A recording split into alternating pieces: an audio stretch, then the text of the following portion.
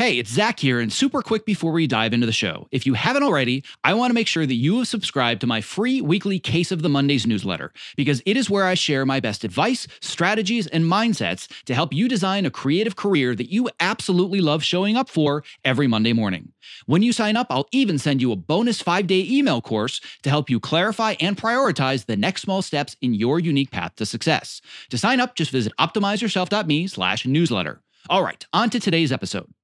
My name is Zach Arnold, and I'm a former Hollywood film and television editor turned career strategist and the creator of Optimize Yourself, where I help artists, creatives, and storytellers just like you design the more balanced, more sustainable, and more fulfilling creative career that you deserve. In a nutshell, I'm Tim Ferriss meets Ted Lasso, minus the mustache, because I am obsessed with both learning everything I can about optimizing human potential while also inspiring you to realize yours. If you are ready to step outside your comfort zone, let's dive right in and unlock the optimized version of you. Hello, and welcome to the Optimize Yourself podcast, where I share honest and candid conversations with best-selling authors, world-class athletes, Hollywood legends, elite experts in a variety of fields, as well as everyday people that are achieving extraordinary things. It means the world to me that with all the podcast choices out there, you have chosen to invest your valuable time, energy, and attention with me. Now, before we get started, don't forget to visit optimizeyourself.me/podcast so you can subscribe, leave a review, and so you can also download your unique customized podcast playlist, where I'm going to send you the 5 best expert interviews from our archives to help you achieve your specific goals. So on that note, without further ado, let's get right to today's guest. With the unemployment rate over 95% in the entertainment industry, it is common to have had the following thought in the last several weeks. If my entire livelihood depends on other people's ideas and projects, well, maybe my livelihood shouldn't depend on other people's projects anymore? This has become a very common thought amidst the pandemic. Here's what a member of our community had to say in previous episode 97. Ultimately, I love what I do, but I'd also love a lot more flexibility. I feel like you always have to say yes to a job, and I would love to have the flexibility to turn the job down unless it's something that I'm really interested in. In today's community Q&A, I invited special guest TV editor Monica Daniel to speak very candidly about her desire to find alternate ways to generate income besides just editing television. As a single mother who also has a special needs child, her time is obviously very limited to go out and build her own little mini empire. However, Monica has tremendous knowledge and value to share with the world, especially with our community. Is it possible for her to monetize her knowledge and build a business that can generate additional income aside from her regular career? And more importantly, can Monica overcome the psychological fears, the imposter syndrome, and the many limiting beliefs that are most likely the only thing stopping her from taking the next steps towards financial freedom? All right, without further ado, my conversation with the Optimizer coaching and mentorship community, as well as our special guest, Monica Daniel. All right. It looks like, according to Zoom, we are ready to go live. So once again, here we are, Friday community Q&A. It is quarantine day. I have no idea. Does anybody have any idea what day it is at this point? Like day 50, day 70, day 100? Who knows? I have no clue what day it is with quarantine right now. All I know is that everybody in my coaching and mentorship program is talking about when they're going to get their next haircut. I swear to God, that has been the topic of conversation in both of my calls this morning has been haircuts. Edward is not on the call, but he showed up to the call this morning at 7:30 a.m. He had the most brilliant haircut, and all everybody talked about for 15 minutes was, how in the world did you get your haircut, and how does it look so good? And he said, well, my wife is pretty good at that. Oh, can we come over to your house? Because I desperately need a haircut. So that's where we are, people. That is the topic of conversation in these coaching programs. So it's really not. But I want to welcome everybody here. My name is Zach Arnold. If you don't already know, I'm the creator of the Optimize Yourself program and podcast. And as I go into the gallery/Brady Bunch view, these are my peeps. This is the Optimizer coaching and mentorship community. So everybody wave that was nice enough to join us Friday at 1 p.m. I appreciate it. I also would like to point out that we have a special guest on our call today. So I would like to pop in real quick, and I would like to introduce editor extraordinaire Monica Daniel. So Monica, say hello to everybody. Yo, what's up? I'm excited about today's conversation. This is going to be somewhat of a community conversation where we do an extension of what we talked about last week. The topic at hand last week was digging into how long do we really think it's going to be before we are working again? How long is it going to take for cameras to roll? What is it going to look like? Are the budgets going to be there to hire people back? Will we get hired back on the same shows? Whole bunch of unanswered questions. So if you want to dive into that conversation first or dive into it later, that's at optimizeyourself.me/episode, I believe, 97. You can check at optimizeyourself.me/podcast. If for some reason I got that number wrong and you can't find it, we just released it this morning as its own self-contained podcast episode. And today is going to be a deeper dive into the conversation that we started at the very end of our last call, which was, how can we provide value to people, whether it's during a global pandemic or otherwise? Because a lot of us in the creative community have had the realization that, oh, my entire livelihood depends on the ideas of other people and other people's projects. And I'm realizing how vulnerable I am. So is there a way that I can provide more value to others and potentially turn it into either a side hustle or actually make a living out of it? And out of the woodwork from that conversation came Monica. So for those of you that may not be familiar with you, Monica, or your background, which I'm guessing is probably nobody because you're out there everywhere in our little niche of the industry. But for those of you that may not be familiar with you and your work, can you just go ahead and introduce yourself and talk a little bit about what you do? Well, I've been working in the industry for about 15 years now. I lose track of years, but I think it was roughly 5 years ago, I did a career change shift. I had been working in non-union, mostly documentaries. I was very well known for all the red carpet, sparkly effects that I was able to do with Boris and Sapphire for E's red carpet coverage. But I did work mostly in documentaries, mostly for E, but I did work for some other networks. And then about 5 years ago, I was presented with the opportunity to transition into scripted, which is something I had been trying to figure out how to go about, especially as I had been working as a lead editor for years. You know, it's hard. Editors are a little hesitant to give someone who's been editing for years a chance as an assistant editor. So I went back to assistant editing. And then from there, I've been working my way back up. And this last year, I edited 3 episodes of the show I was currently working on for the last 2 seasons, Legends of Tomorrow. And so I'm in the weird transitional period of like, okay, I have editing credits, but I don't have enough editing credits to really have a good chance of finding work outside of the specific company I'm working for right now. So, and fortunately, I was the last one who wrapped on my show. So out of everyone else, I was in the best position. But I've been now on hiatus for a couple weeks now. But I've been an online editor where I was delivering to networks, an offline editor, package editor, short form editor, scripted editor. I've worked on a couple independent things that never saw the light of day. So I've kind of done almost all of it. I haven't cut trailers professionally or worked on music videos, but that's about it. So in general, you name it, and Monica has probably cut it or comped it or built it. That's kind of the short version. So you and I are going to dive much deeper into this conversation, which is an extension of one that you and I have already been having kind of off the record, behind the scenes, about providing value. But before we get deeper into that conversation specifically, I want to bring it to the group first. For everybody that is here right now, I'm going to throw out one of 2 questions. Either the usual, which is always the most important, is if you want to just share how you're doing and what you're up to, I always want you to have a place where you can share that. But number 2, having either participated last week or having listened to last week's call, especially when we got to this idea of providing some form of value that may not be in your current skill set, which you're not able to use, have there been any epiphanies, ideas, any thoughts about where we left last week's conversation? Because I think this is a really deep and important topic to bring out into the world. So for those that either listened or participated, any general thoughts from where we left it last week? All right, we've got Debbie over here. So what are some of your thoughts from after last week's community call? So we talked about a few things last week that I've kind of been trying to bring into what I'm doing now. So we talked about kind of getting more skills as far as digital communications, enhancing our digital communication skills, because maybe we'll be working from home a lot more in the future and now. So I've been trying to enhance my skills on Slack.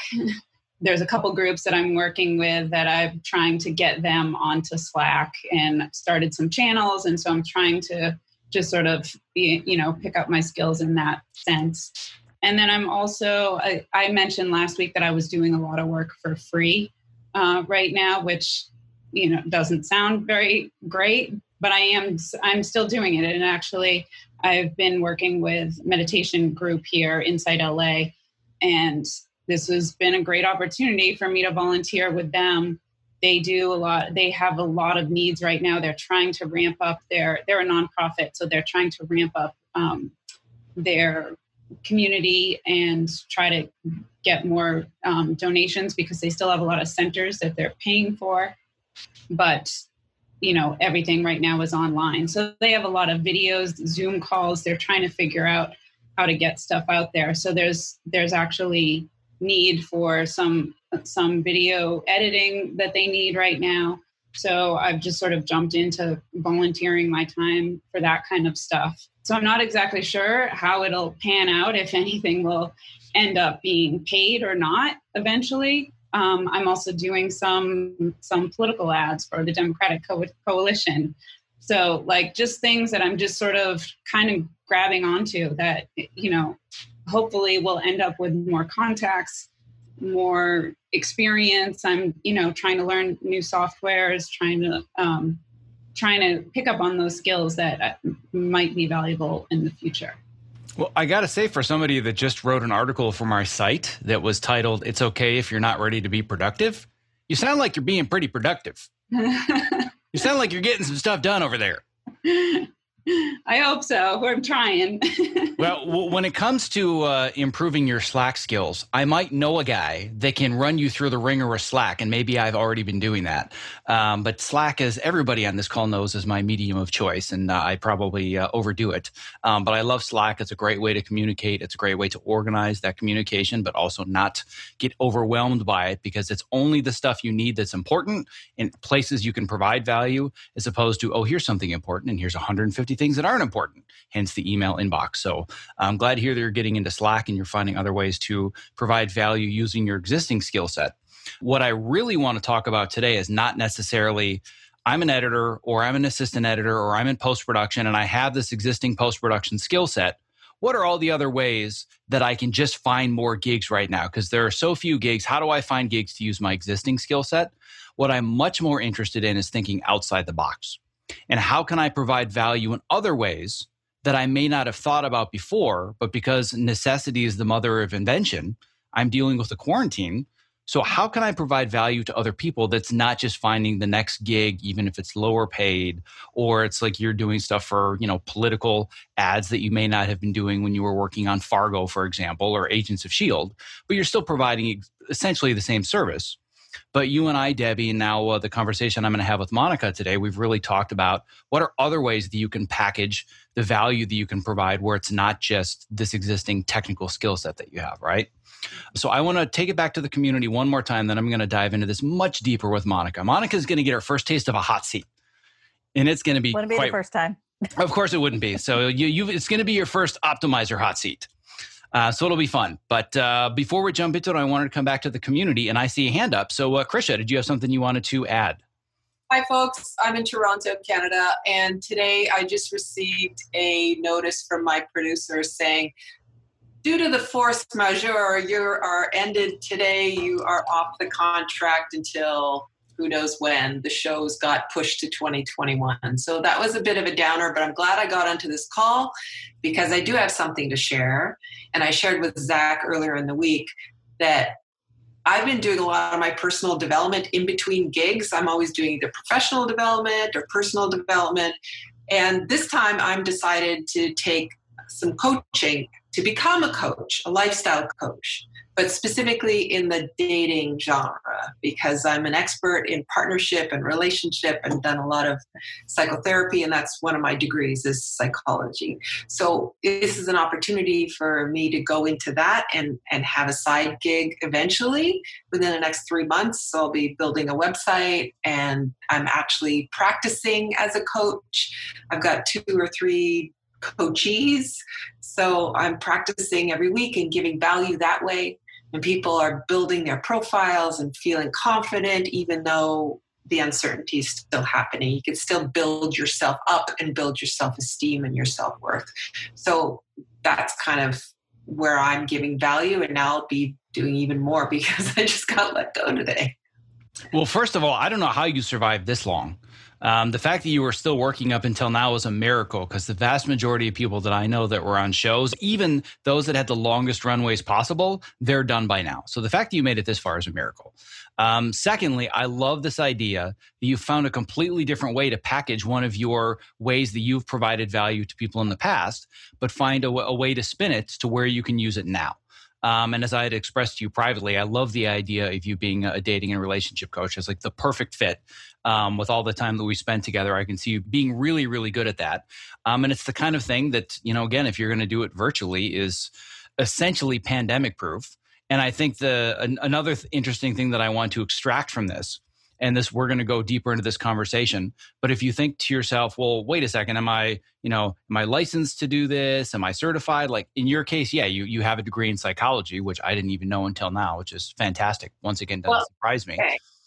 But I think another way to look at it too, which is thinking more outside the box, as an editor it's roughly, how long have you been an editor, Krisha? Like, what has it been, like 15, 20 years? 30 years. Wow. Well, you take very good care of yourself. So you've been an editor for 30 years, and anybody that's been in an edit suite knows that we are essentially therapists and dating coaches all day long. All along. Yes. Right? That's what we do. We're therapists. It's perfect in the edit. But it's, for a lot of people, it's hard to make that connection. They don't recognize point A and point B and put them together.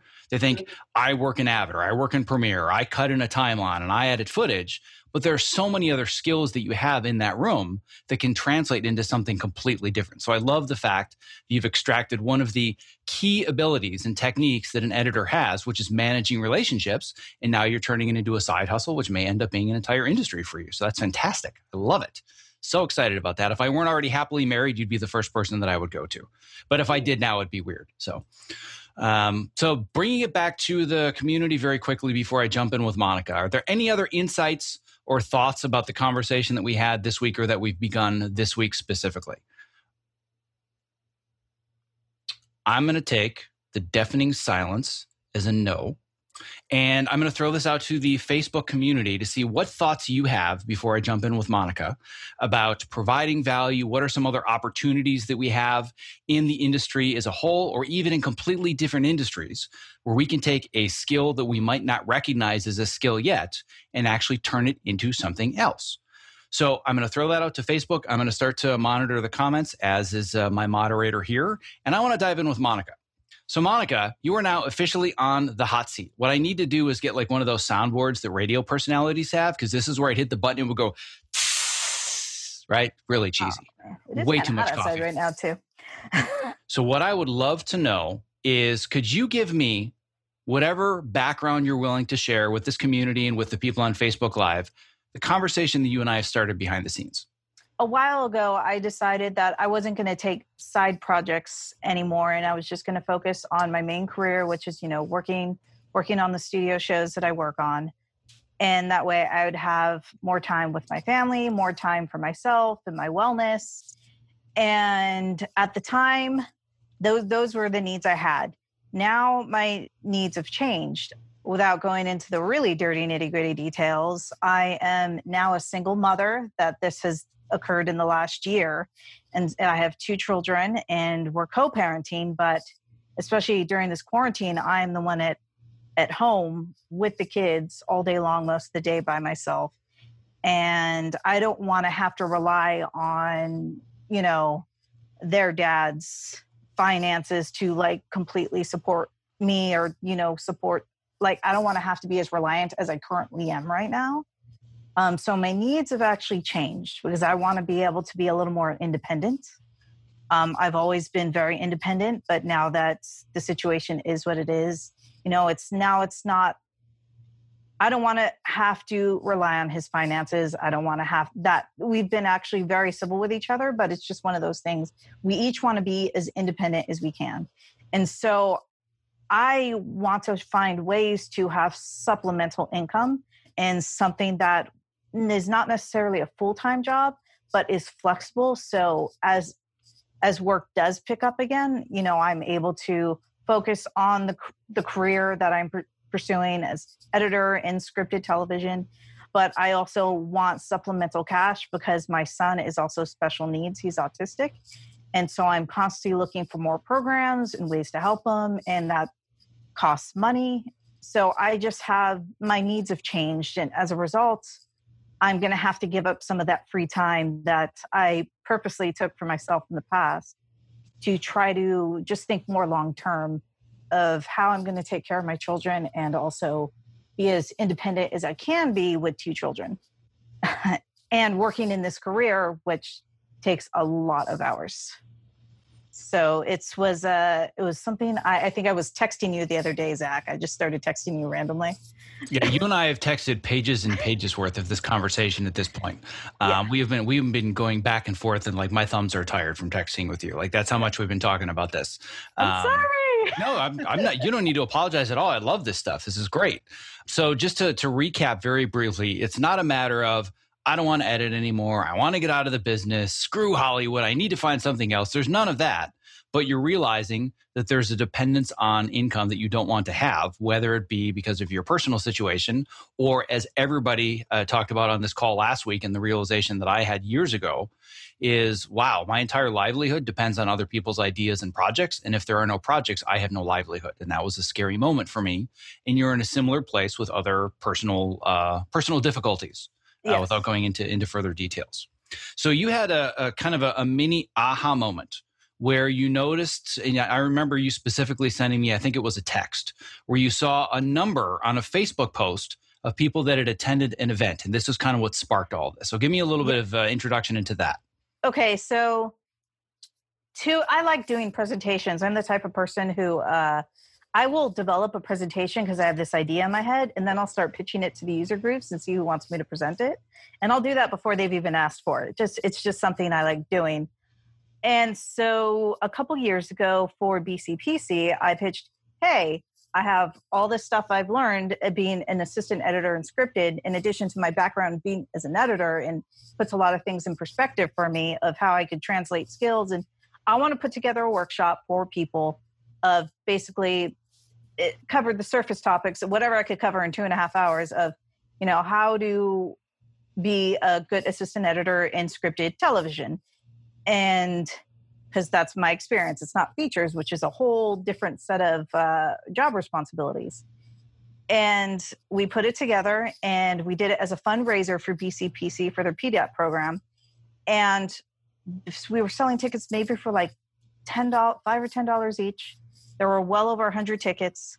The moment tickets went on sale, it sold out within 40 minutes. And I found out later people had set alarms for when the link was going to go active so they could sign up for the workshop.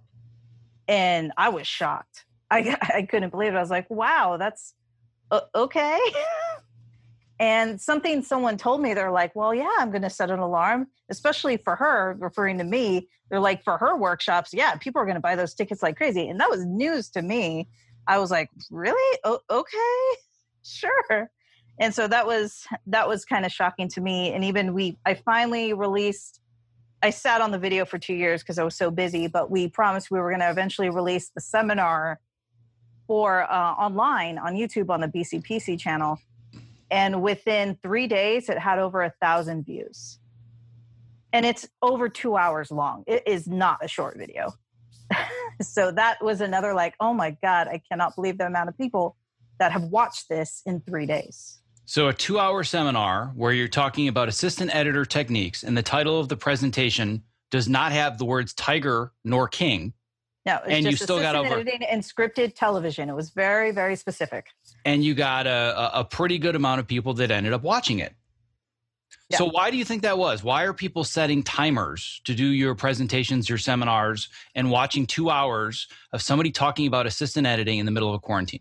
I think it's for me being on social media too much. I've started kind of just letting people know I exist on social media. I started the process maybe about 6 or 7 years ago. And over the years, I would just release advice, tidbits. I'm a super nerd, so I just talk about nerdy movies I love or things I love. And then on top of that, I was on several podcast interviews, including yours, Zach, which I still send people to that episode. I have my own podcast with some friends of mine, Adam Bedford and Ben Barden, which has been on hiatus for a little bit because we got so swamped and then quarantine happened, and we've been trying to figure out how to bring that back again. But it was got Going Postal Show, and I'd interview other editors. And so I just was using all these different ways where I was basically just giving out free knowledge. And I've done it over a period of several years. And I also do live in-person presentations. And then a lot of it, I think, is just word of mouth talking about me. At Mixers, people will still, well, not recently, obviously, but, there was always at least one person who came up to me and would introduce themselves to me because they saw something I did or said on Twitter or Facebook. And it still weirds me out because I'm very much an introvert, just like most editors I know, and people don't believe me. They think I'm a social butterfly, and I'm really not. So it's just weird to think of myself in that way. And my friends still tease me about being an internet celebrity. And I'm just going to throw something at you guys. And I believe you have also teased me about that. I'm sure that I have more than once. So what you've talked about here is the fact that over the last several years, you've built authority in our small niche of the industry. And you've proven that you know how to do these specific things in this world. So people don't question, well, who is she and what has she got to say, right? But that still doesn't really answer my question. Just because people recognize you and know who you are and you're an internet celebrity, that doesn't explain to me why they're watching 2 hours of your seminar as opposed to Tiger King. Why are they watching your specific seminar? Well, one thing I like doing is I like to hurt people's brains, but it's just me being silly. But really, I try to explain things in a concise way as possible. And just using very, not using all the big vocabulary words. I had to learn everything on the job. I don't have a film degree. I didn't go to film school. I didn't know what an editor was until I was 23 years old. And that was the first time I had heard that term. So I feel like I have a different perspective that's down to earth and doesn't use all this fancy language and always that, the same techniques they talk about in film school. I just feel like I'm probably more relatable. In a way people could it's easy for them to understand the concepts I'm talking about and they don't feel like I'm a textbook. And that's, as I've been asked since we talked a couple days ago, I have been calling and asking people what is it about me that appealed to you? What are you seeing in me? Because it's hard for me to see myself objectively. So I ask people, what is drawing you to me? And the common thing people have always said is you're no bullshit, you're no BS, and I can ask you any question and you will answer it in a way that is clear and makes sense. And basically, I don't make them feel dumb. I'm not condescending to them I feel like sometimes when I talk to film students a lot, sometimes they'll start throwing their big fancy vocabulary words at me. I'm like, oh yeah, I don't even know what that means. I've seen people, just try to use vocabulary to feel like they're superior to others. And that's never been who I am. So I just feel like it's makes it easy for people to approach me because they know I'm not gonna BS them. I'm not gonna make them feel bad. And even certain things that I have a whole rant on paying your dues. I hate that term because every time someone says it, they look so depressed. And I was like, no, get that out of your vocabulary. 95% of the people in this town will tell you you have to pay your dues. And that how I see that is you must suffer as I have suffered. Bull crap. Who says when your dues are up? I have a whole rant about that. And it's, it's like I make these people who are struggling and scared, I give them a little hope, I feel like. Because I'm not just regurgitating the stuff you always hear at panels or like professional events, because I don't agree with them. And I have a different thought process and approach to how I think you should approach your career. And I think people are just drawn to that. Sorry, I agree. I went on a rant. See, yes, right. You went on a rant about rants. Went on a rant. It's very meta. So I agree with everything that you just said. And going back to this idea of over the last several years, you've created a sense of authority and trust with your level of experience, the quality of your past presentations. And now we better understand that people are really interested and drawn to you because you're just like them, right? They can relate. They can say, somebody could stand on the stage that has 5 degrees and technical certifications, but do they really understand us and the struggles that we're going through? So I think that gives you even more authority and trust for them to say, this looks like a good workshop. But you still haven't answered my question. Damn it. Why that specific workshop? What did that workshop do for the people attending it that other workshops may not have done that made them watch you instead of Tiger King? It's really simple. I feel like I'm failing your test. Welcome to the hot seat. Damn it, Zach. I think it's knowledge that people don't share very freely. That's why I did it. It's not knowledge people share freely. In order to get that knowledge, you have to get in with the click at the mixers or whatever, so you could find your foot in. I basically made the popular cool kid crowd knowledge accessible to anyone who wanted to attend and listen. That's why I did it. I don't know if that's the answer you're thinking, but I think to sum it up, you're basically there. What you did at the core, basic, fundamental level is you solved someone else's problem. They said, I have a problem right now, and I think that this seminar is going to solve my problem. And I think she's the right person to understand my problem. And my problem is, I don't know how to do this stuff because nobody talks about it. And Monica is known for sharing knowledge that nobody else is willing to share. So I know that if I don't set my timer, I'm going to miss my opportunity to have my learning curve shortened. Does that about sum up why you think people are setting timers to be a part of your webinar? Yeah, in a less rambly way, yeah. Yes. So I wouldn't expect you to package it that succinctly, but I wanted you to really understand, and I want everybody else to understand there's a reason for all this. It wasn't magic. It wasn't happenstance. There's a reason that all of this happened. My sincerest apologies for the interruption, but if you're a creative professional who spends long hours at your workstation, not only is the following promo not an interruption, but listening has the potential to change your life.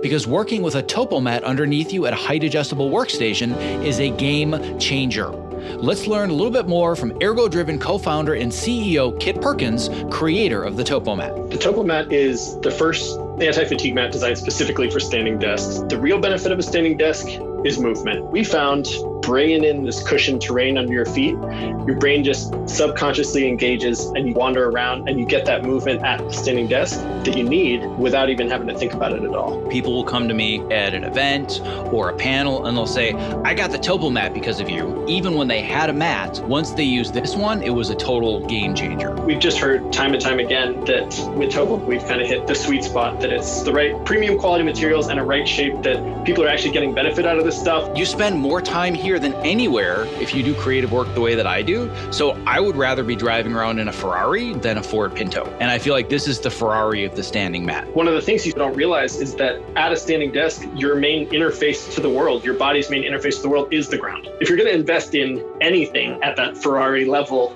it should be what you're standing on. Well, my goal is that for anybody that is a creative professional like myself that's stuck in front of a computer for inordinate amounts of time of their waking life, they're doing it standing on a TopoMat. So you and I, my friend, one edit station at a time are going to change the world. I like it. That's a utopian vision I can get on board with. If you're a creative professional looking for a simple and affordable way to stay active, energetic, and focused while spending long hours at your height-adjustable workstation, I can't stress enough how important it is to have the right mat underneath you, which is why I continue to share the Topo Mat as my #1 product recommendation. To learn more about the Topo Mat and purchase yours, visit optimizeyourself.me/topo. That's TOPO. So now this is where the conversation gets really, really difficult. And you already know where I'm going to go with this, I'm assuming. You already know you have an audience. Yeah. You know that you have skills. You know that you have knowledge. And anyone objectively would agree that the knowledge and skills you have to share have value. So what's stopping you from finding a way to monetize the knowledge that you share? I have this weird hang up. It's for that. I feel like it's like I want to give it away for free, which is why I'm a terrible negotiator. I mean, I take my dad with me to go when I need to buy a car because I will just walk out. It's information I feel like I want to give away freely. I want to give it away to the people who maybe can't afford the fancy film schools, who don't have access to a lot of the people who work in the industry. And it's my own hang up. Because I can make it affordable and people could figure it out, and I could still find ways, but I just have this weird hang up. It's like, I want to give away that knowledge for free, but I do it in such limited qualities when I have time. And it's just my own thing. Because what I want to make money on is editing. And then just like, people didn't charge me to figure out how to do the job, since I learned everything on the job, like everything. It's hard. It's like something it's my own little mental block in my head. So would you say that it's accurate that you're more than comfortable making money off of editing? Yes. But you're not comfortable making money off of other people? I'm not comfortable making money off of stuff I feel like is mentoring. That's what it is. So let's look at this from the editing context. I want you to imagine that you're mentoring a younger editor or assistant, and they just assume they have to pay their dues, and they're really good at what they do, but they don't have a whole lot of experience. And they came to you and said, listen, I don't feel like I'm experienced enough, and I still make mistakes, and there are other people just that are better than me, and they're asking me to give them nights and weekends for free, and it's time I don't really have, but I don't feel comfortable telling them that they need to charge me money because I don't think I'm good enough at it yet. And there are people that are getting paid, but they're better than me. How would you mentor them? Would you be okay with them just being taken advantage of and them doing free work forever because they didn't feel they were good enough yet to deserve the pay? No, I wouldn't. I would not. You would not. So we at least understand that there's a little bit of a disconnect here between objective reality and your subjective perception, correct? Yeah. Okay. So what's interesting is that when I said to you, what's stopping you from monetizing this knowledge? It wasn't, well, I don't really know how a website works, or, I tried to look up PayPal payments and it's a big pain in the butt, or Stripe or whatever. Like, it's a big hassle and I don't have the time. Those are knowledge gaps. That's stuff that can just be taught. You go and you do a tutorial online for here's how to accept Stripe payments, or here's how to build a membership site. Like, it's not quite that simple, but it kind of is that simple. Really, information has no value anymore. Everybody has access to all of the information on the face of the planet in our pockets. Mm-hmm. What has value is somebody that knows how to package that information succinctly and make it easier for somebody to execute that information. Would you say that that's what you do? Yeah. Yeah, I do. So do you see the value in offering that to other people? Yeah, I do. So this, my friends, is what we call a limiting belief. There is a part of you that doesn't believe that you should be accepting money from other people for a service that has tremendous value. Would that be a fairly realistic characterization? Yes. Okay, so now that we accept that, how do we get over this hump of, yeah, but I'm not really comfortable with people paying me for this knowledge? Because the problem isn't that you don't believe that your knowledge has value. It's that you may or may not believe that you're not worthy of it yet. So how do we get over that? Sounds like a question for a therapist. Ask anybody on this call. Like, let me put us in gallery view for a second. Does any of this just feel totally off the beaten path of what we usually do on any given week? Anyone? Everybody's like, welcome to the hot seat, Monica. Nah. This is how it works. To pardon my French, anybody either that's here, but it's no surprise to you, but anybody watching today, this is what it takes to get shit done. It's not a matter of, you know what, Monica, you're not monetizing your program because you're not using Trello and you need to get more organized. That comes way down the line. If we don't eliminate this stuff first, you're never going to build up any momentum. This is what's stopping you. Not because you don't know how to accept a Stripe payment or you don't know how to put a presentation on Facebook Live or whatever it is. It's that you don't believe that you should be doing it because you don't have value.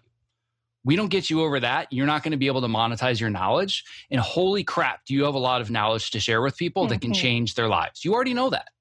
You've already proven that. So this is a hump that we need to help you get over that I think in turn will help other people get over, because there are a lot of people in the same situation as you where they have other value and skills they can provide beyond just whatever technical or creative skills they have in the industry now that they can't share with others. We just have to get them out. And once we know what they are, we need to be sure that we're ready to share them and package them. I think what would help me be more accepting of it is I would need to continue, I want to continue to give out, limited amounts of free knowledge. Even all the presentations I do, it's it scratches the surface of whatever I'm talking about. And so if I was going to put together some sort of program or, learning course, curriculum, I would definitely go much, much deeper. I only go that, to the level that I usually go with people that I choose to mentor one-on-one. And those people are really special people to me. They have huge potential and I want to help them. So I actively give them all the nitty gritty details and give them access to me. They could send me whatever they want. So I think for me, in order to be more accepting of that, I still want to give away free knowledge and even do something like BCPC where it's give away free seats because they have a way of filtering people. It's I don't want to take away access from people who truly can't afford it. So I'd probably, in order to be okay with accepting money, I'd still want to, in some respects, give away stuff for free to a certain extent. So I've got a question for you. This model that you just talked about, does this sound familiar? Do you know anybody that might be using this model right now? I know several people who use this model. So I'm going to put this back to the group. How many of you in this group found me because of some form of free advice, content, skills, or knowledge that I shared to the entire world with asking nothing in return? Every single hand, well, except for Len, because Len is nope, sorry, I knew him years ago, way back when. He knew me way before Fitness and Post and all that. So Len, you don't count. You're an outlier. Other than that, everybody on this call found me because I decided that I wanted to put my value out into the world. And I spent 3 years doing that before I got anything in return. And this is a conversation that Monica and I had privately earlier this week. I basically was throwing money into a fire for 3 years, trying to figure out how to do this. I got nothing in return minus an $80 check every month from Beachbody because 4 people bought Shakeology. Woo-hoo! I was one of them. And you were one of them. You were one of the first, by the way. And I still use my NutriBullet that I won that first there you go. testing group. The point being that this started with me having something I needed to just get off my chest and talk about and put out there. And it was just about iterating and learning and how can I help people and what questions do you have? And this brings us back to one of the things that we talked about last week that Debbie specifically brought up was what questions do I even ask people? How do I know what those skills are? And that's something that you've been doing this week, sending these text messages. But one of them is just asking, what do people come to me for? And with me specifically, it just started with, dude, what's all this stuff in your office? You've got a treadmill desk and it's height adjustable. And you got a balance ball over there and kettlebells. What is that all about? 6 years ago, it was nuts. It was crazy. I would ask somebody at a facility when I remember working on Burn Notice. This would have been 9-10 years ago, asking them for a height adjustable workstation. And they looked at me like I was insane. A what? So I can go up and down. Well, what do you need that for? Can you imagine that happening now? Height adjustable workstations with a push button are standard everywhere. But 10 years ago, nobody was talking about that stuff. And I realized a lot of people came to me asking about that. Well, how do you put all this together and what desks do you recommend? Oh, all right, here you go. And people kept asking the same questions over and over. And that was what inspired me to start this hiking group and the Fitness and Post program. And then all of a sudden, people kept asking me the same questions in there. Well, fine. I'll answer the same question over and over. Maybe I should just write a blog article about this. So then I can just send somebody the link. Maybe I'll interview somebody on a podcast. That's what I'll do. I'll start a podcast and I'll just interview and then I can send them the link, right? How many times have you done that, Monica? Where somebody say, can you explain X, Y, and Z? And you're like, just go to this link and then talk to me tomorrow, right? You do that quite often, I would assume. Actually, I have a whole document of free internet resources. When people approach me, I'm like, here, give me your email. I'm going to send you something. When you're done going through all of this, then we can talk and let me know. And it was like 12 hours of information and content that was free online that would answer 95% of their questions. And then they could like start asking me the more interesting questions. And only a couple people followed through. And I was like, this is the way to get access to me. And it's like people weren't willing to do the work, which I thought was interesting. So let me get this straight. There's a document that's a collection of resources that you put together that's free. Yep. That anybody can access. And if they enjoy it and they want to learn more, they can contact you. I know there's a synonym for that term somewhere. Can anybody think, maybe in the group, what's the synonym or a clear description, maybe in one word, of what Monica's talking about? Anybody? I believe it's, Aaron. Yeah, I actually wanted the answer. It wasn't hypothetical. Value. Well, it's value, but there's an even more specific word for that. I believe it's called a website. Basically, what you're doing is you're emailing people a website. You're saying, here's a whole bunch of free knowledge that I'm willing to share with you. I'm asking nothing in return. But if you want to go deep and you want to put in the work, you've got to demonstrate that to me. So you've already created this barrier where you said to people, you want all these questions answered, that's fine. But you got to do your research first. I'm not just going to hand it all to you on a silver platter. You've got to do your research. If you go through everything and you come back to me, then I'll answer your questions. And what you've discovered is very few people actually follow through and do that work, correct? Yeah, because I found that if they have the motivation and ambition to actually go through all the knowledge that they could find with a Google search, by the way, that's how I put the document together. If they're willing to do that work, then they have a better possibility for success in having an actual career in post-production. And if people aren't willing to do the work, I don't think they're going to do very well. So now that we better understand that you now have this resource already, maybe it's not in the perfect form from a technical workflow perspective, but in essence, you have your own version of a private website where you say, here's all this stuff. You now are fulfilling the obligation that you feel is necessary to continue providing value for free. But now you have this barrier of entry where if people want to get more free knowledge and take up more of your time, they have to prove something to you. Yeah. So what's the next barrier of entry if somebody really wants access to your knowledge or you being available to them? It's hard to put into words. It has to be a potential I see in them, and a desire to truly learn. Are they going to listen? And another thing is like, do I feel like there's someone who's going to be stab people in the back, or do I think they're a good person, a good team player? Someone who I'd want to be a friend with. It's just one of those things. I imagine that you go through when you're hiring assistant editors. It's like trying to find that right personality. And that's something I have to determine over time as I'm interacting with them more and more. So assuming that somebody meets these criteria that shows that, they're trustworthy and they really want to dive in and they've really qualified themselves to work with you and they're a good fit, what is another way to very almost instantly qualify somebody's interest being very dedicated and true and they're willing to go to the next level? What's a really easy way to qualify that? See if they're willing to pay for it? I think it's money.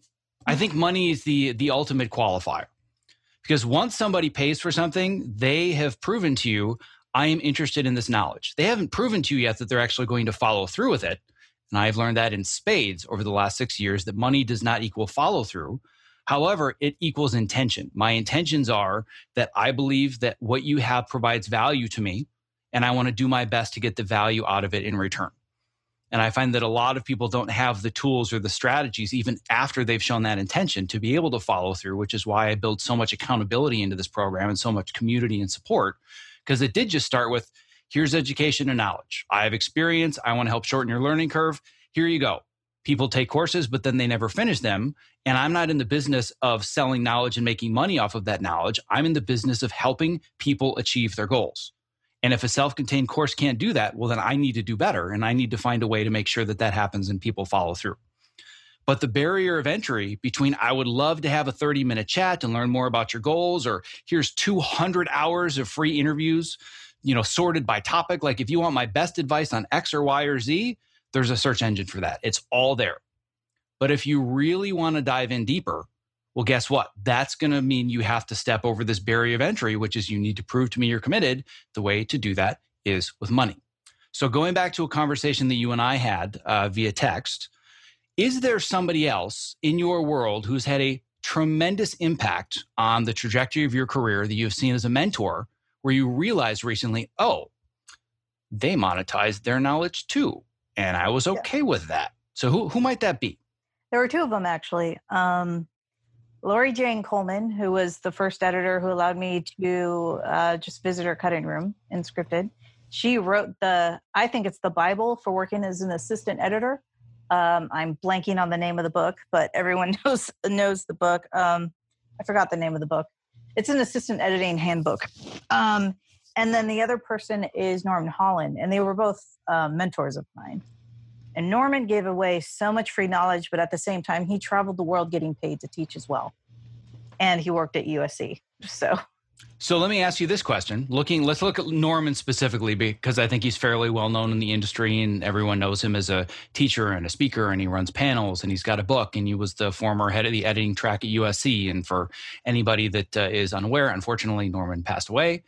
He was also a huge mentor and influence for me. But was there ever a time where you thought to yourself, how dare he? I can't believe he's charging for this stuff. I think so much less of him because of it. Did you ever have that thought? Never. So why do you have that thought about your own knowledge? I think I didn't want to turn my love of mentoring into a job. I don't want it to feel like a job. And it ends up becoming an obligation, because I feel like in order to do right by people, it has to be more than just an obligation I have. So I think that's probably I don't want it to feel like an obligation and a job. That's something I have to do as opposed to something I want to do.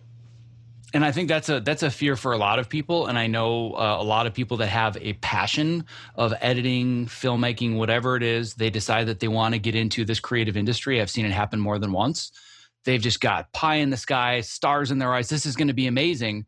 As soon as they have to show up for a job, oh, this isn't as fun as I thought it was going to be. I actually have deadlines and people have notes, and this is just supposed to be me being creative and getting paid to do my hobby. So that's a very legitimate fear, I think, that a lot of people have.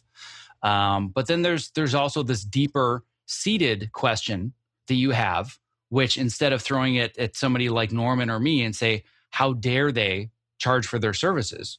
I think the deepest rooted question that you have is, who am I to charge people for this? Would you say that's fairly accurate? I think there's a little bit of that in there. Logically, that's silliness, but I think emotionally, because, growing up, I was like the outcast. And even in this industry, I have had people with the attitudes, what do you know? How dare you? What you edit isn't real editing. I've literally had that said to me. So I think just dealing with those kind of things, and I guess those kind of insecurities, and really to me, it's people being assholes, but I think it's just trying to convince myself on an emotional level that they're wrong. Even though logically I know they're wrong, it's like this internal battle of emotion versus logic. Yeah, I can relate to all of that, because I promise you, as soon as you put yourself out into the world, it becomes crabs in a bucket. Going back to the community for a second, anybody here not familiar with the concept of crabs in a bucket, or people out in the Facebook universe? Raise your hand if you're not familiar with the idea of crabs in a bucket. So we've got a couple. Essentially, as one crab tries to get out to the top of the bucket, what happens? Other crabs grab it, and it comes back to the middle, so none of them ever escape. As soon as you put yourself out there and you try to grab the top of the bucket and get out, that's exactly what happens. Welcome to my world. I've been dealing with that from the moment that I put myself out there. And when I look at the count of people that I have in this community or the larger community of people that have paid some form of money for a course or a workshop or whatever it is, if I take that total sum, that sum is much smaller than the amount of hate and trolls that I've gotten in return. That's part of the game. But at the end of the day, when I see the quality of the value that I'm able to provide to other people, and they verify that value in return, so it's not just me making it up in my head. My goal is, and I think I talked about this last week, and I think maybe I'd asked you guys this, but was there ever a point where you thought to yourselves, man, like this guy's just kind of trying to make a buck right now. He's not really putting in a lot of effort. He doesn't seem very invested in what I'm trying to do. And once I signed up and gave him money, he just kind of disappeared, and it just looks like it's some kind of, cash grab. Anybody feel like that at all? Nobody, right? Now, on the flip side, how many of you feel like even though you paid me X amount of dollars, my entire reason for being here is to provide you at least double that amount of value in return? And if I haven't, I have failed. How many of you feel like that's been the tone of this whole experience? Where if I can't at least give you twice what you paid in return, value, knowledge, tips, skills, information, then I failed and I'm going to keep pushing myself. Right? That's the reason I put up with the haters. But the way to get over this imposter syndrome is one small bite at a time. So do you have experiences already where you have provided value to somebody, Monica? Yeah. And they have come back to you in return and said, look at the difference that I've made in my life because of the value you provided? I have several instances of that happening. So does that help, at least on a small level, start to chip away at the imposter syndrome? Oh, yes, big time. What do you think is going to be more beneficial to lessen the imposter syndrome? Getting more degrees and technical certifications to prove on paper that you're the right person, or other people's results? Oh, it would be other people's results. Other people's results. And is that something that you have control over? Well, no. Well, no. I would say the answer is yes and no. They have to choose to take the action themselves. Yeah. But my point is that you have more control over being able to choose the right people to work with them and provide them value and hope that they put in the effort and they get the results in return. So there's not a complete amount of control. But I feel like there's a lot more control as opposed to, I'm going to spend the next 3 years getting higher degrees. Fingers crossed, that's enough. Yeah.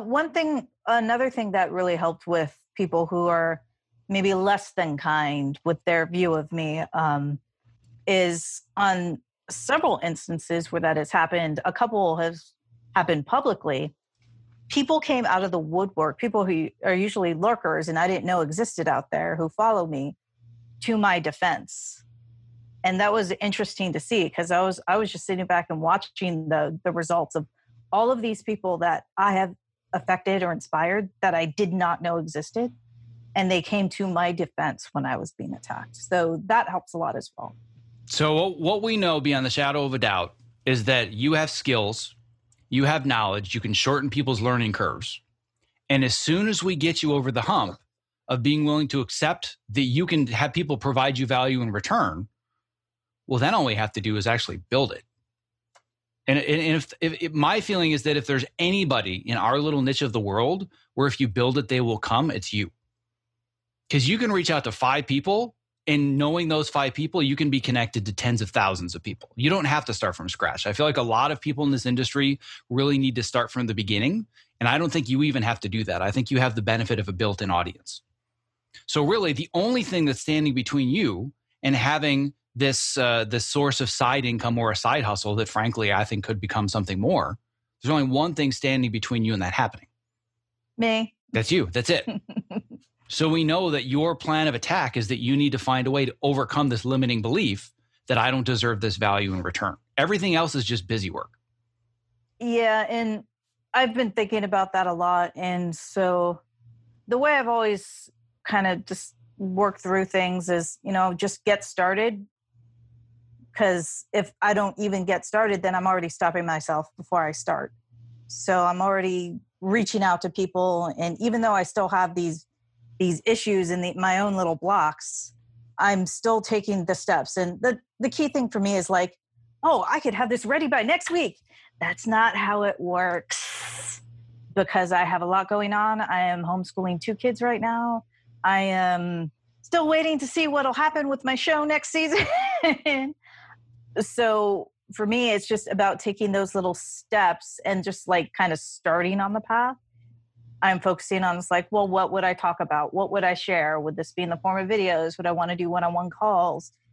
Yes. And even just the thought of the nuts and bolts of like the website, how would I post videos and have like security protocols and pay? I actually did something really simple to like get that anxiety off my plate. But I was like, wait, I have a Vimeo account. Do they have like a on-demand thing? I think they do, because I paid for like a flexibility class where they gave me on-demand things through a Vimeo link that's like private and connected to my account. And I was like, oh, look, Vimeo could host it. I literally can charge through Vimeo and keep 90% of the costs. And just literally like, it was like a minute. And I was like, okay, well, if I don't want to deal with all my own custom security protocols for videos and websites, then look, Vimeo. And so that anxiety and that like excuse of like, oh my God, how am I going to build this? Like just build the platform.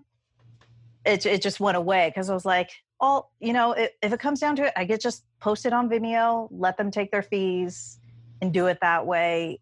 I feel like the important thing is really the content itself. And so that's what I'm choosing to focus on. And it's one of those things where I think people could self-sabotage themselves when they're just trying to think about all the nuts and bolts of trying to get it together, like running a business. I have no idea how to do that. Well, yeah, that could easily overwhelm you and like stop you before you start. So I'm just like, I'm just not going to worry about that. I'm just going to worry about creating content, which is what I've always done. But, and see how I could structure it in a way that makes sense for the type of program I would be doing or whatever it would be. I have spent almost 10 years now raving about how much I love my TopoMat, and I have finally discovered what I now consider the TopoMat of desk chairs, the Core 360. The Core 360, spelled QOR, is designed to keep me constantly moving while seated in an upright and balanced position.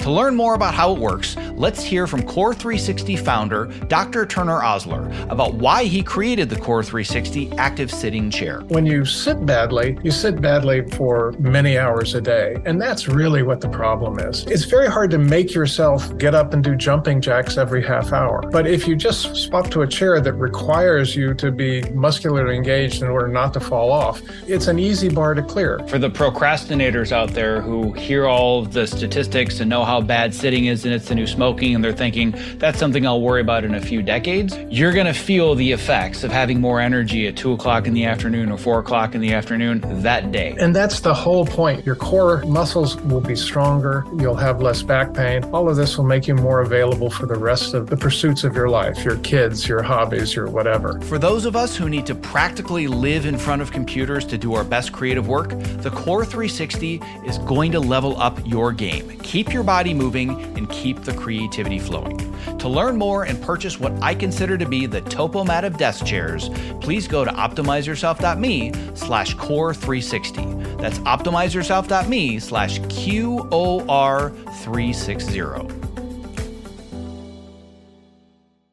So thinking about, and I've brought this back to the community here, this reminds me of one of the key mindsets that I have at the very beginning of the Focus Yourself program, where instead of trying to get everything done and get it all lined up and make it exactly what it needs to be before getting started, what does this remind everybody of? What's the key mindset that I'm thinking of right now? Don't pursue, anyone? Howard. Don't pursue perfect at the expense of good enough. Bam. Don't pursue perfect at the expense of good enough.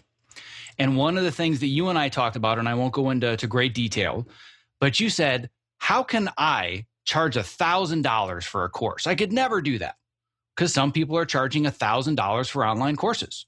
Some people are charging more than that for online coaching, right? I do it with no shame whatsoever because I provide twice the value in return. But you went from, I provide all this value for free to I could never ask somebody for $1,000. But can you ask them for $5 on Vimeo? For one video? Maybe. I'd ask for 10. Well, okay, so there you go. That's good. You've actually doubled it already. So that to me is a really, really good sign that we have a way to just chip away at this imposter syndrome and chip away at this feeling of, I'm not sure that I'm worthy to provide this value. And I'll tell a little story about what the biggest transformation was for me of the whole 6+ years of doing this, from the moment that I texted you and Natalie and Janice and Adam and a few other people and said, let's go hiking and start this fitness group. That was day one, to where we are right now. Of everything that's happened in between, there's one moment that transformed my entire life. It was the first time that somebody gave me $97. And I think it actually might have been you. If it wasn't, you were one of the first 5 people to join the beta version of my very first course. And I actually think Aaron is on that list as well. He might have been one of the first ones. I hadn't even put a course together yet. I had one page with bullet points and said, here's the problem I'm hoping to solve. And the problem was, we're all tired of sitting on our butts in dark rooms all day long. How do I not feel like I got hit by a truck at the end of the day? Oh, I've got a lot of advice I could share, and maybe I can put together some videos and show you what kind of desk I use and whatever, right? So I had the idea for Move Yourself. And as soon as you and a few other friends and a few other complete random strangers I had never heard of gave me $97, my entire life changed, because I was in the exact same place as you. Who do I think I am? How dare I ask other people for money for my knowledge? Like, that's just wrong. I shouldn't be doing that. But once I got over that hump, that's when the snowball started to roll down the mountain. So I think for you, we need to figure out, what is the equivalent of that? Do you think it's getting 5 people on Vimeo to pay you $10, $15, $20? Like, well, what gets the snowball going downhill for you? I haven't figured that out yet. Can you see, though, the importance of identifying what it is? So it's not this big, huge thing, like I'm going to charge $1,000 for this comprehensive workflow course or whatever it might be. And instead, it's not even about making money. It's about teaching myself that I'm worthy of the value that I'm asking from others. Yeah. I mean, I think just even the thought of having this big comprehensive course makes me, gives me anxiety. It's like, I would need to start small. And I've watched you through your whole journey, Zach, through the very first meeting you had with me about Fitness in Post, where I could like barely walk to the table from my job. I mean, it's taken you years to get to the point where you are. And there's a lot of evolution that has happened from these ideas that first sparked what this has become for you.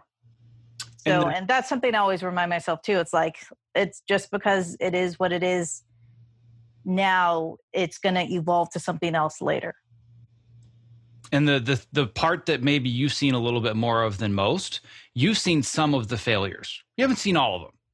There has been a lot more failure than there has been success over the last 6 years. All people judge is the success. Well, now Zach is doing panels and doing stuff for the Editors Guild and doing stuff for ACE, and you want to learn how to move more at your desk. Like, he's the standing desk guy, right? But it wasn't always that way.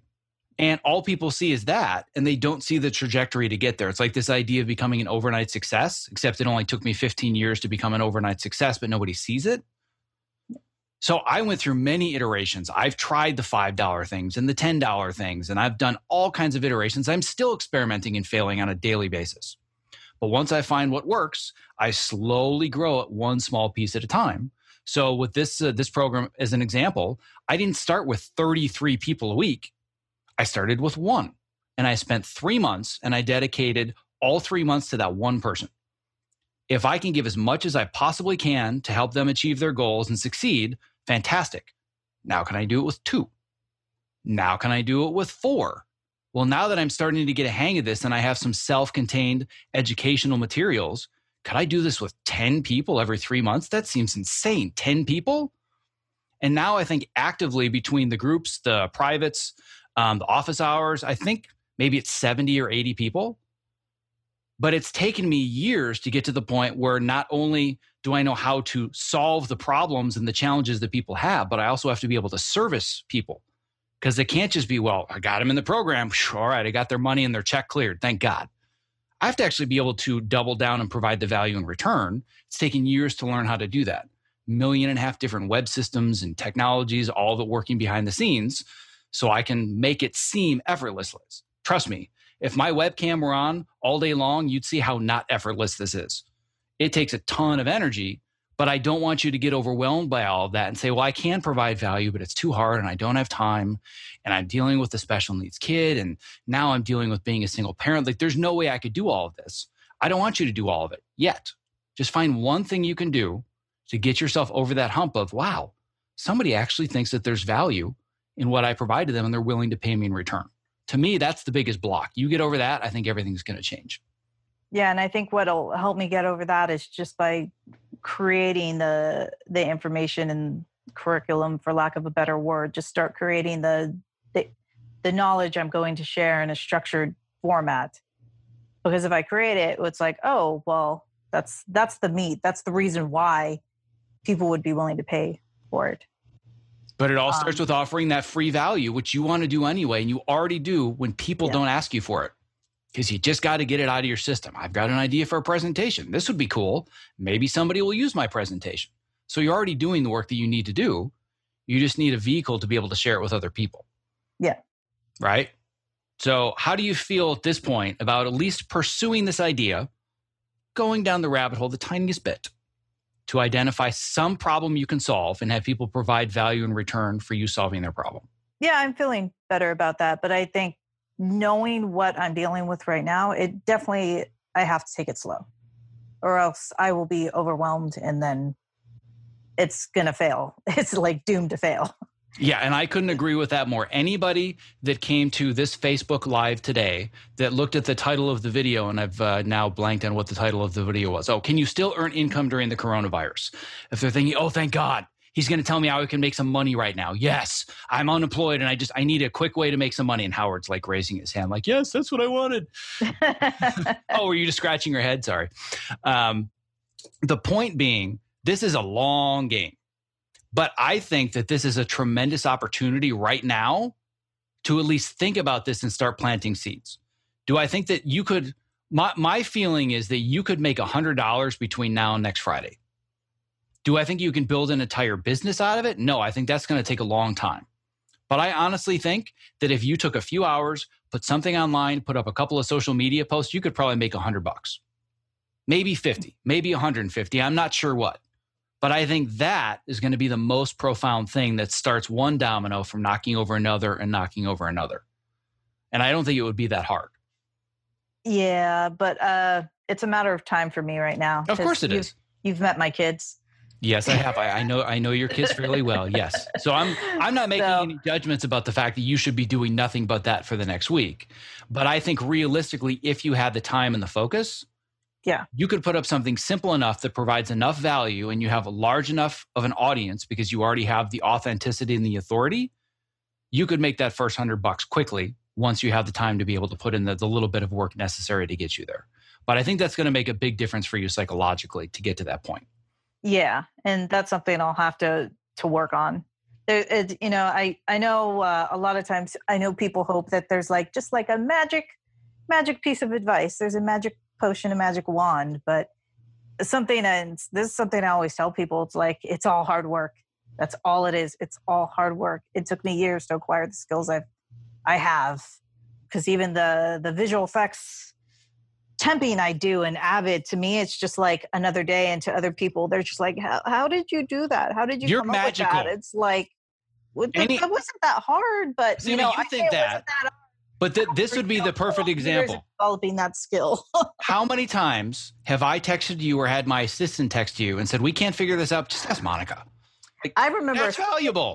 When you did that with Natalie. I saved her hours one time when I told her, when I gave her a tip on turnovers. And this is after she had been working in scripted for 3 years longer than me. So that has value because you made her life easier. You shortened her learning curve and you made her look better to both her editor and to her directors and producers. That's valuable. That's very valuable to somebody's career. So I want you to think about that. I want to bring this back to the group now, but I want to just plant those seeds and let them simmer, because some of the things you and I talked about a few days and a week ago have already started to sprout a little bit. So we're just going to throw all that in a pot. We're going to let it simmer for a while, let the flavors congeal. I'm going to bring it back to the community, because I think the biggest question that I'm hearing over and over and over, both via Facebook, and this has come up, maybe not in today's call, but it's come up in the past, is this is all great. but how do I even come up with an idea to begin with? Where do I start? So for anybody that is thinking, potentially, maybe there's a way that I can earn some extra side income that doesn't relate to this specific skill that I have. How many of you are stuck at the point of, I don't even know where to start? I want to do this, but how do I even find an idea? I know that I've got some on Facebook. Is there anybody here in this group that's thinking there might be something here, but I don't even know where to start? I was thinking of helping our neighbors and our elderlies, for example, maybe doing grocery runs and just having them offer whatever they can. It'll build self-esteem, build neighborly good connections, good for our heart, and it's giving back to our community. It might make a few dollars, but at least it's a start. That's just a quick thought. All right, cool. So I would say that's a great way to provide value, get a little bit in return. Could be the best $5 you've ever been given in your life, right? Like literally allowing somebody to continue living and eating, given the present pandemic. What I'm after is somebody so stuck on, I don't even know how to formulate an idea, so I can help you generate some questions so you can start figuring this out for yourself. I know that Debbie, maybe I'll bring it back to you for a second, because I think you're slowly becoming accustomed to the hot seat now, because I throw you on it unwillingly almost every week. I'm going to come back to you for a second. When we first started our conversations, even before the pandemic hit, you were kind of at this place. You've had a blog, you've been writing about mindfulness and the psychology of happiness, but what do I do with that? Where do I even find an idea to turn that into something else? So do you feel like you're still there, or do you feel like you're starting to get a little bit further down the path? I'm sort of making my way down the path, but I guess I'm looking more of it as like probably in a world where I need to pay money first before I start making money. I was looking into like becoming a mindfulness teacher, but that would require me paying money to someone first. So yeah, I'm still kind of stuck on where I might sort of add value right now to someone's life. Got it. Okay. So the reason I brought you up is because you're 1 to 2 steps ahead of the person that I'm trying to help at this moment. You already had an idea and you started doing something with it, and you've provided a tremendous amount of free resources. So you're kind of at the point where I kind of, in a way, know what it is that I want to be able to do in what general area: mindfulness, happiness, meditation training. You're not really sure what form it takes yet, right? Mm-hmm. But there was a point when you were just an editor and you said, how cool would it be for me to learn more about happiness and learn more about meditation and mindfulness, but I'm actually going to start writing about it. Where did that idea come from? Because the people that are thinking, how do I even find an idea? I want to help them figure out what are the questions that you ask yourself to get to the point that you said, yes, mindfulness. I want to spend my time writing about mindfulness on Medium, not getting paid a cent. I guess it started with, me wanting to find something else, as far as like kind of wanting a side hustle. And the mindfulness and the happiness part of it started because that's what I was gravitating towards. I was listening to podcasts and reading books on it. I was, really getting into meditation, and these were things that I was really finding enjoyment in. The thing that I really want to pull out of it is for somebody that's thinking, I know that I want to find something else. I want a side hustle, probably not thinking I want to make a complete life transition and change careers, because that's not where I started either. But it was, I want something else, but I wasn't looking to monetize it. I wasn't trying to start a business. The key here is that you did not say, I think there's an economic opportunity in writing about mindfulness and happiness psychology. Would that be accurate? That's accurate. Yeah. So what drew you to the subject? What drew me to the subject of mindfulness? Yeah. Like, how did you go from, I want to start a side hustle, to now I'm writing for Medium about mindfulness? It wasn't because you saw an economic opportunity. Right.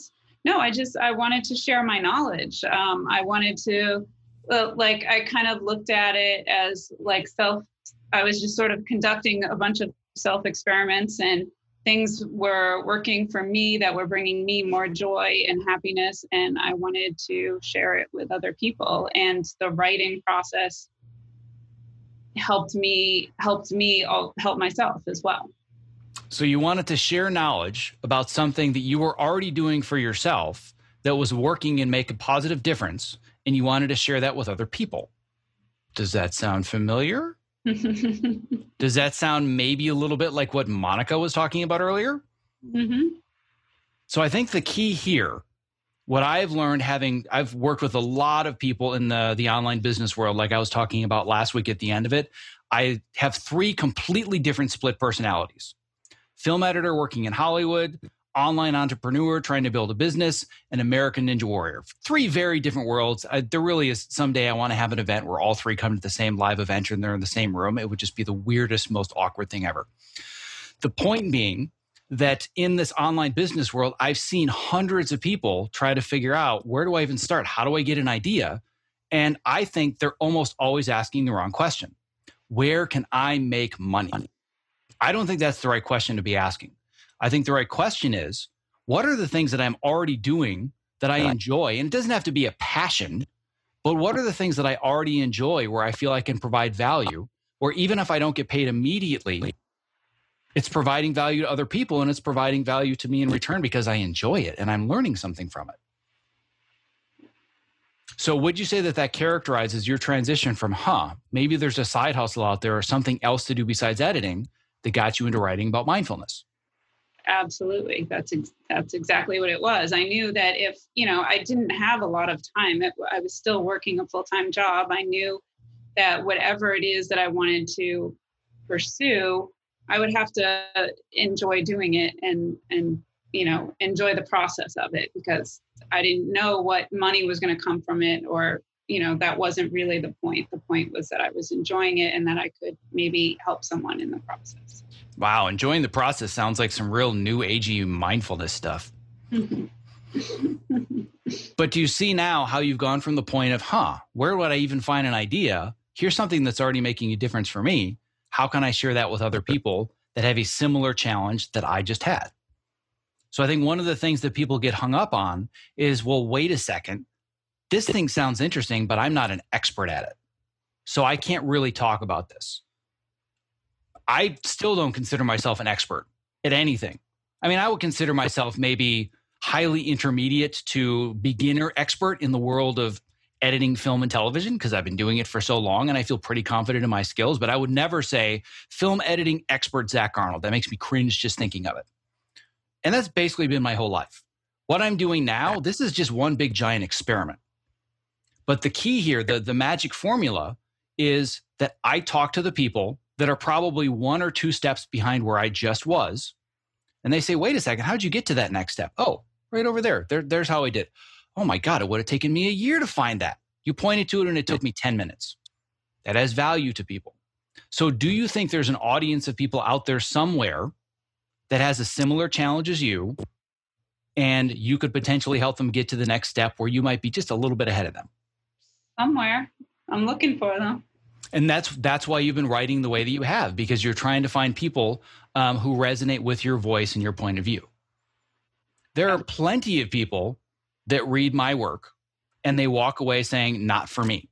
And I think we talked about this maybe on an earlier call, but I'll bring it up again for either anybody that's here or anybody that's on Facebook Live.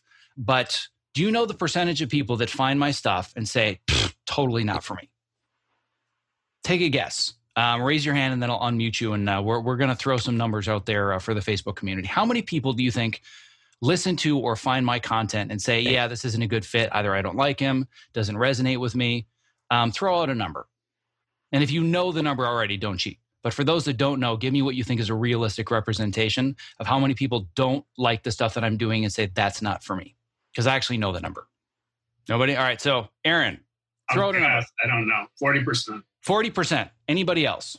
We've got a 70% from Howard here. Let's see. We've got one from Misha out there, but he also works in online business. So you don't count. You already know the answer. Anybody else that is not familiar with how this works that can guess? We've got a 70% and a 40%. Those seems pretty high, right? My content resonated with you guys and you're like, this guy totally gets me. It's like he crawled into my brain and he already knows me. And he's exactly where I want to be, whether it's productivity or energy or whatever it is. I want to be a part of this. 70% seems pretty high, right? 97% of the people that find my stuff say no, this is not a good fit. 97%. And I know that because I have all of the data of every single person that comes to my website and everyone that consumes my podcasts. I know how many of those people are not willing to even give an email address because I'm not a good enough fit. And then of those 3 to 5%, and the number varies, but let's use 3%. Of the 3% that say, oh, I really like this and this really resonates, of that amount, how many do you think are actually willing to work with me and go to the next level and say, I want to give this guy some money? 1%. 1%. What else have we got out there? 0.5%. Now Howard went from a lover to a hater. 0.5%. What do you think of me? Anybody else? Let's see what we've got from anybody that's not an online entrepreneur. Misha giving away all the answers. So we've got a 5% from Facebook. So without going too deep into the weeds, because this number gets very, very nuanced, but I would say between, and I haven't looked at this number for a while, but roughly 10% of that 3% at some point have said, you know what? I'm going to pay you for something because I feel you can provide value to me in return. So do the math. 10% of 3% is a really tiny number. That's how many people actually say, this is for me. But I continue to put out free content anyway. Ever since the coronavirus struck, I've worked harder than I have in years writing and providing things for free that I know will provide value to people. Why would I do that? There's 2 reasons why I do it. Why would I do that? To get more people. To get more people, that's one. Yes, because I want to find more people because I'm playing a numbers game. The other reason is because I'm in a position to genuinely provide value to other people when they need it the most. They're struggling with things that fortunately I understand how to deal with. Not the virus at large. I mean, we're all kind of in the dark with what's going on in the world. But as far as, my God, I'm stuck at home with family. Like, how can I actually be productive? How do I structure my time? What do I do with my money? I've never had to worry about my money before. These are all things that I feel very comfortable talking about and providing strategies. And thousands of people have looked at all this stuff, and like the tiniest percentage of them have said, I want more. But that's fine, because I feel good about the fact that I'm providing value to as many people as I can, but the smallest percentage in return are going to decide that they want to go to another level. Those are the people that are on this call. And because you guys are here and you really want to take this seriously, that allows me to continue putting in my time to provide value to tens of thousands of people in return. So going back to Monica, as somebody who just wants to be able to give the knowledge out into the world, can you see that model working for you where the vast majority, 98% of the people that come in contact with you are never going to have to pay you money? Thank God, because God, would that be awkward, right? But what if it was okay if 2% of them paid you for your knowledge? How would you feel about that? That wouldn't be so bad. And I actually have I'm monitoring the Facebook comments on my phone, and Dodie nailed it with my big thing. She's put, to fulfill your need to help people. It's like, I do have a need to help people. I do want to continue to provide free knowledge to people and help where I can. And, not, obviously time is so valuable, and it's like, you never get time back. So it's like, in limited amounts, I'd still want to be able to give away that free knowledge and help people. So to go back to where we were in the beginning and go back to this question that people have over and over, how do I even find an idea? I think it all starts with, what is it that I really want to talk about and where do I want to provide value to other people first? Figure out the monetization later. Because if it's all about a short-term cash grab and, how can I make money quick? Well, there are plenty of options online to teach you how to do that, whether legally or illegally. But those aren't the kind of people that I like to work with. I want to work with people that really see the value they can provide long-term and build a structure around it. But it all starts with figuring out, what are the things that I already enjoy doing that I want to talk about? Or what are people asking when they come to me? What questions do they ask? What is the same thing that I talk about over and over and over? Well, maybe there's something there. So the last thing that I wanted to do before we disconnect, because we're just about at the 2:30 mark, there are a couple of very specific questions that I wanted to ask that I got on Facebook that are just quick ones. One of them was new parent of 2. What resources do you recommend for learning how to structure my time? Anybody know a guy that can help people structure their time better, that might know how to do calendars and to-do lists and Trello and, a little bit of a shameless plug, but do you guys know a guy that might be able to help with that? I might know a guy. So this is specifically from Jan Van Klein. Send me a Facebook message afterwards or send me an email, go to my website. Basically, my entire life is teaching people how to better structure their time so they have more energy, they have more attention and more creativity. So that's kind of my thing. The other question that somebody had, this is from Cheryl. She said, I believe I joined your program in 2017, and then I got on a crazy project and I never did it. Is it still available to do it now? If you joined in 2017, that means that you were in one of my self-contained courses and you have lifetime access. So all you have to do is email me or send me a Facebook message. I'll just send you the login information again and it's yours. So that's my policy, is that once you join, you get access to that information for life.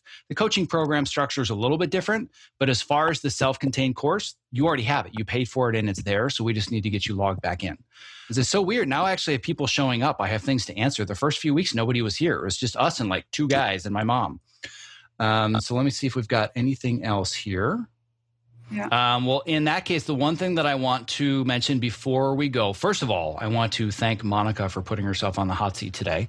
I know that I don't make it easy on anybody. I consider it my forte to make people feel incredibly uncomfortable. But that's where the magic happens, as everybody in this program knows. So I appreciate you putting yourself on the hot seat. It means a lot that you showed up I feel today. like the hot seat is where I live, so I'm very comfortable in it. Yes, and you did a great job, and you already provided a tremendous amount of value today to both me, to the members of this group, and the people watching, I'm sure. One last announcement that I want to throw out there is that for anybody that's watching this today that's thinking, this is really cool, but how do I get on the Zoom call? How do I get to be a part of this community? I'm actually doing enrollment for the spring session of my coaching and mentorship program, which is what everybody in this call is doing right now. So if you want to learn more about it, just go to optimizeyourself.me/optimizer. These are all of my optimizers here. So optimizers, I want you guys to say goodbye. I can't tell you how much I appreciate the fact that you guys come and show up every Friday. I still don't know why, but you guys do anyway. So I really appreciate helping everybody get through this quarantine in our own little tiny boxes together. So on that note, I want to say goodbye to everybody on Facebook. Goodbye to you guys as well. Stay safe, healthy, and sane, and be well. Thank you so much for investing both your time and energy listening to today's show. If you were inspired by this conversation, don't forget to subscribe in your podcast app of choice, and most importantly, leave a review, because that helps move the show to the top of iTunes and get our message out there to those who need it the most. Simply visit optimizeyourself.me/subscribe to never miss another episode. Lastly, stay safe, healthy, sane, and most importantly, be well. One last thing before I lose you. If you haven't already, I want to make sure that you've subscribed to my free weekly Case of the Mondays newsletter, because it is where I share my best advice, strategies, and mindsets to help you design a creative career that you absolutely love showing up for every Monday morning. When you sign up, I'm even going to send you a bonus 5-day email course to help you clarify and prioritize the next small steps in your unique path to success. To sign up, just visit optimizeyourself.me/newsletter, and I will see you in your inbox.